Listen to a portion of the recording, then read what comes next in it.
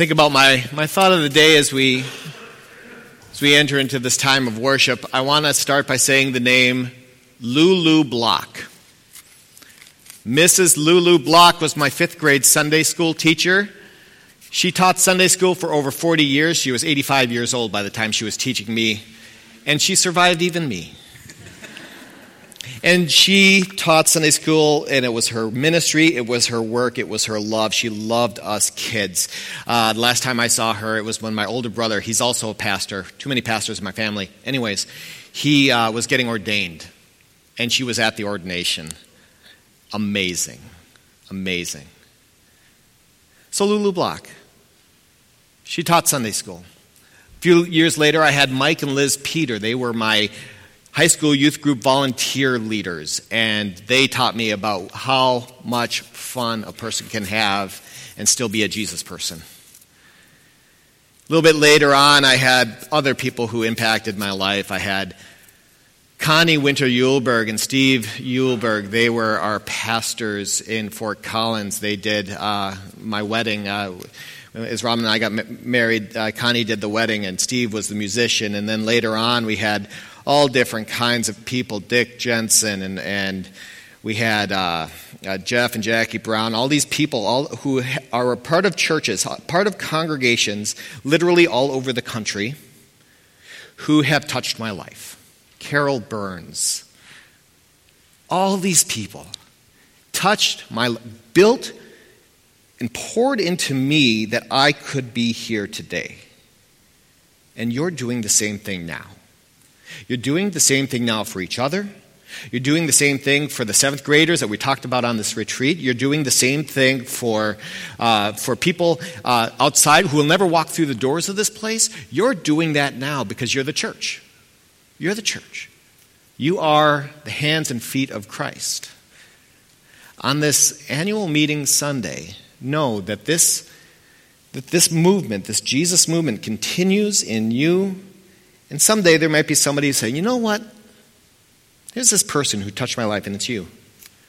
So as we get started today, I lift up those names and put them in the space that they might live. And I invite you to do the same. Who are the people that poured into you and showed you what it means to be a follower of Jesus, showed you what it means to be church, empowered you to bring that forward? Thank you.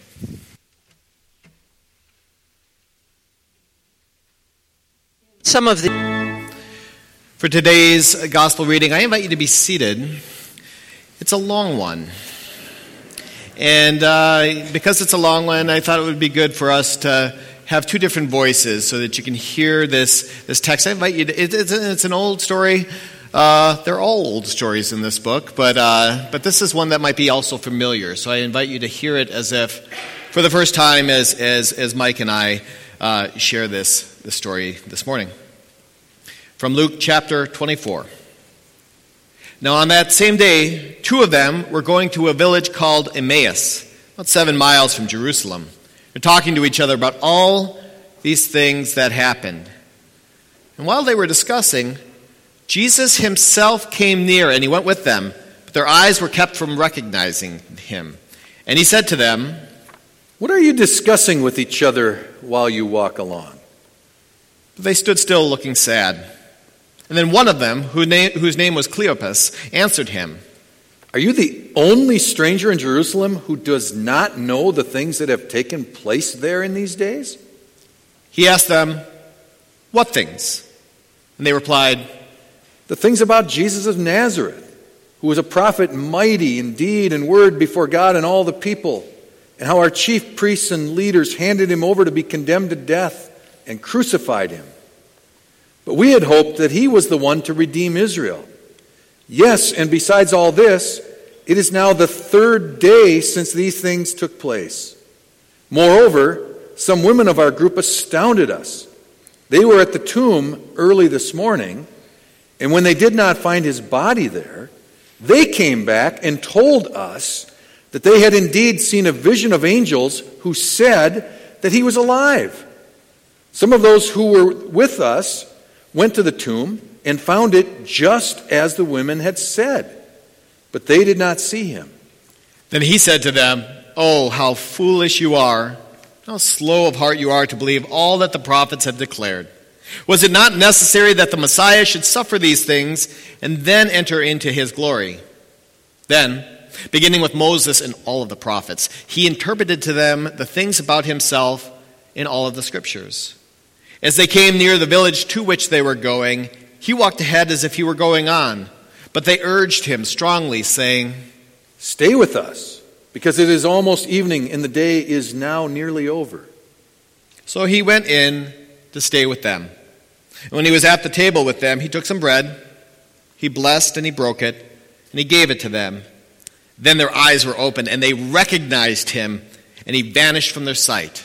And they said to each other, "Were not our hearts burning within us while he was talking to us on the road, while he was opening the scriptures to us?" That same hour they got up and they returned to Jerusalem.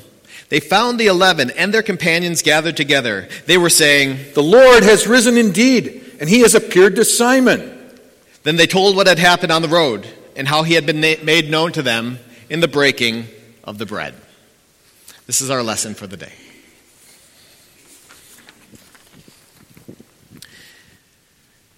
It was in the aftermath of World War II. There was a church denomination that was looking to start congregations in cities and towns all across the country. So they were doing their research, trying to figure out the best places to start a church. And they went to this one city and they were thinking, well, we'd like to start a church there, but we're going to need to rent some space to begin with. So they looked at different schools and different options that were out there, and they discovered there, in fact, was no place that they could rent. So the national church body did the next best thing that they could, and they bought 8 lots in a cornfield. 8 lots in a cornfield, and they were going to have their church there. And on Palm Sunday, 1953, across the street from Assisi Heights, we had our very first worship service here at Gloria Dei. Pastor Joseph Shevland preached a sermon. He moved up here from Chicago to Rochester, and he preached a sermon called "The Kingdom of God Expands Today." And some of you were here, and others of you came shortly thereafter, because this place grew like crazy. And there were building projects, and we had a growing Sunday school. So we had to have an education wing, so the education wing was put in. The sanctuary was a later addition. Rochester was growing rapidly. This church was growing rapidly, as was our mission, as was our outreach, as was our work. And this was all happening. And we had, in the years since, ups and downs. We've had times of triumph and utter train wrecks. We have had times of transition and times of stability. We have had members who have come and joined and stayed for the rest of their lives, and we've had other members who have come and stayed for a while and move away. We have some who have died. We have some who have yet to come. We have had an absolute gaggle of pastors, and I do believe that's the technical term. It's a gaggle. Like, one pastor is just a pastor, and like 2 to 4 is a staff. More than 4, it's a gaggle. It's a gaggle of pastors, and we've had so many different staff members in all different kinds of capacities and different skills and gifts that they brought to the table. We've had different church councils and different church council presidents over the years. All of this has happened over the past 60, almost 70 years, and we've moved forward, doing our best to discern, to be faithful, and to follow where God is taking us next. This is an annual meeting Sunday in January at the beginning of a new year. It's a natural time for us to look back at the year that has been, look ahead at the year that is to come, and as we look back at this year that has been, what a year. What a year. We have 4 pastors at this congregation, and then 2 of them left. And we can celebrate that because they left for reasons that we can be pleased. They're moving on to new adventures and new things, and we can be thankful for the work that they've done and the witness that they brought. Pastor Karna was fresh out of seminary in her first congregation, was here for 12 years, when the average stay for a first call pastor right out of seminary is 18 months to 3 years. She was here for 12. That's remarkable, and we're thankful for that. Charles, what was he, a pastor for 45, 90 years? I'm not sure. But he was pastor for a long time, all right? And so he was here for 13. The last 13 years of his time he was here, and what a gift he was. And what a friend and mentor to so many of us. And he gets to retire in good health at the age of 68, and we bless him on his way as well. We are so thankful. So thankful for the ministry that Charles and Karna offered. And we're in a time of transition now, but look, over the last 60, almost 70 years, we've been here before. We've been here before. We know what to do. We do what we've always done. Discern. Consider where God might be leading. And do our best to be faithful to follow wherever that is. And then on some level live out the message of that sermon from all of those years ago. Allow God's kingdom to expand here in Northwest Rochester and far beyond. We're on a journey, but make no mistake, that journey did not start in September when Charles retired. And it did not start in 1953 in a cornfield across from CC Heights. This is a journey that you and I join as individuals, and we join as a faith community. It's a journey that we join that's already in progress. It's been going on for thousands of years, and none of us are going to live to see the end of it. This is a journey that we get to inhabit part of it. And we get to follow what Jesus began all those years ago, which brings me back to the lesson that you heard Mike and I sharing earlier. It comes from the Gospel of Luke. And each one of these gospel writers, Matthew, Mark, Luke, John, they get at the story in their own unique kind of way. Their own storytelling devices, their own way of sharing. And Luke, thematically, he tells the story like we're walking. It's the story of a journey. It's in this story, they are always walking, but it's part of how he ties the whole thing together. Because the largest portion of the story of his ministry is from chapters 9 to 19. It's called, in scholarly circles, the travel narrative. And the travel narrative is where the work of Jesus happens. He is on this road. The travel narrative starts on a mountain as there's a transfiguration, and then he begins this road to Jerusalem. And his work, his preaching, his teaching, his miracles, all of the work that he does that we say, that's Jesus doing Jesus things, happens on the road, happens on the journey. It's the travel narrative. What happens once he finally gets to Jerusalem? Oh, you people are way too quiet. What happens when he gets to Jerusalem? He's crucified. He gets killed. A couple days after the fact, we find a couple of his disciples. And what are they doing? They're on the road again. I should be cueing some music here, but they're on the road again. They are making their way from Jerusalem to Emmaus.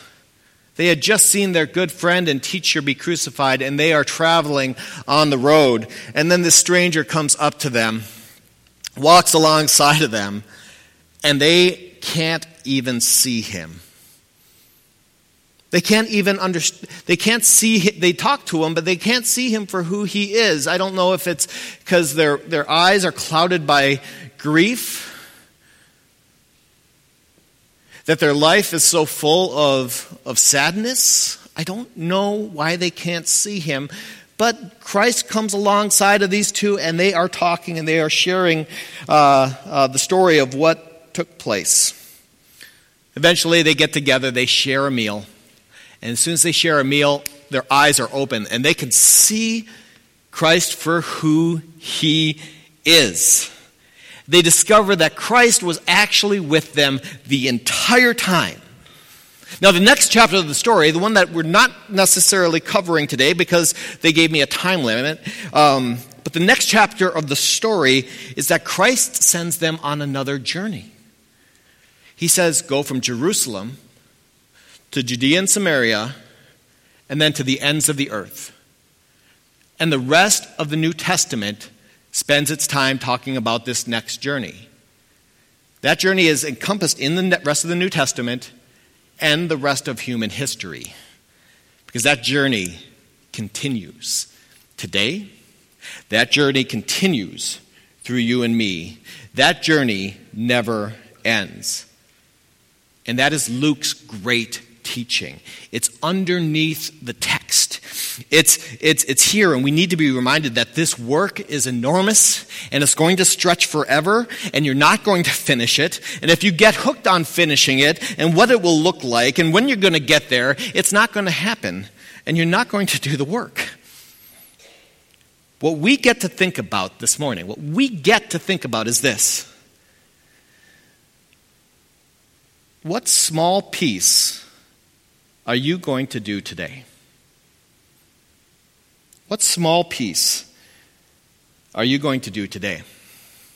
Friends, the timeline of Gloria Dei, it's still being written. The story of this faith community has its origins from thousands of years ago. Which means that the story of this place happened before any of us got here. It will continue after we're gone. We get to inhabit a part of that story, a part of that timeline. And what will we do with our time while we're here? What will we do with our time while we're here? At this moment, as we sit here on the cusp of a new year, I don't know how we are going to answer that. But just a couple of things to kind of frame how we might think about that. And it's this. Next, please. We need to remember that Christ walks with us. Because in my life, a lot of times I feel like the disciples in that Bible story on the road to Emmaus, that I'm going along and I don't know if I've got my blinders on or what, but I can't even see that Christ is alongside of me. I think that's true of us as individuals. I think it's true of us it's true of whole communities, right? We have blinders on. We're blinded by our grief or our successes or the logistics of life or the stress or whatever it is. We don't see that Christ has been there the entire time. And yet that's what we need to remember. Christ walks with us. The other thing I want to remember is this. As a faith community, we are one. We are one. Statistically speaking, Gloria Dei is one of the largest congregations in the ELCA. That's a fact. We are one of the largest congregations in the ELCA, and as a result, we have a ton of things going on around here. I'm looking up at the choir. We've got a choir that sings. We've got a band that plays downstairs. We've got 3 different worship services that feed and provide worship for people from different walks of life and different needs. We have ladies' circles. We have men's Bible study. We have theology pub. We have Sunday school and confirmation and youth group and mission and outreach and threads. We've got the sustenance fund. The list goes on and on and on. And we all plug in different ways as a part of this faith community. We all kind of latch on. We say, that's my thing. Or this is my thing. And we have diverse tastes and needs as far as how we live out our faith. But what I want to say is that we have unity in our diversity. We are one congregation. We are one faith community. We are one Gloria Dei. With all of the stuff that happens, we are one. Christ walks with us. We are one. And finally, we all have something to share. We all have something to share. I don't care if you're the newest, most freshly made baby that just got baptized, or if you're one of our more seasoned members, or if you're somewhere in between. Regardless of whether you were here in the cornfield back in 1953, or you walked through the door for the first time today, we all have gifts. We all have something to share. We all have something to bring on this journey. Because we do this together. Because Christ walks with us. Because we are one. And we all have something to share. I'd like to wrap up this time by sharing just one last thing. I was watching a movie the other day.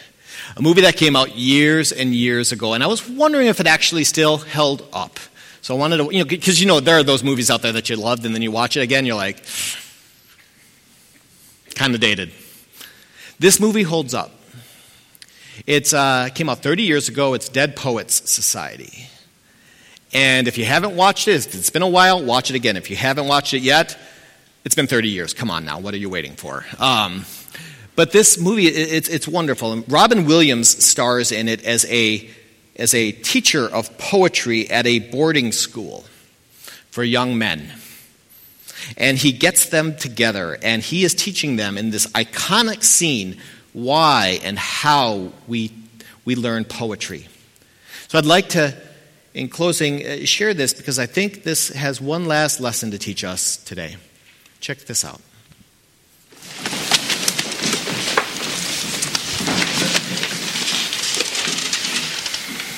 We don't read and write poetry because it's cute. We read and write poetry because we are members of the human race. And the human race is filled with passion. And medicine, law, business, engineering, these are noble pursuits and necessary to sustain life. But poetry, beauty, romance, love, these are what we stay alive for. To quote from Whitman, "O me, O life of the questions of these recurring, of the endless trains of the faithless, of cities filled with the foolish, what good amid these, O me, O life?"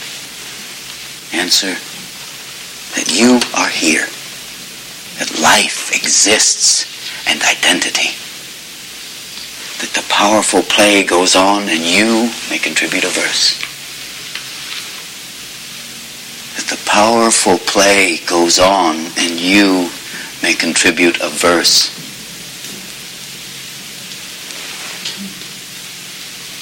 What will your verse be?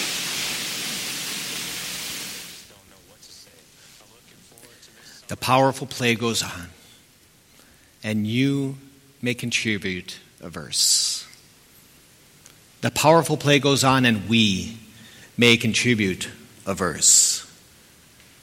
The journey that Jesus began thousands of years ago, it continues. The journey continued as a group of people met across the street in a cornfield from Assisi Heights. The journey continues today. It began before we got here. It'll be here after we go. The journey, the story, the timeline continues. And we may contribute a verse. What will our verse be?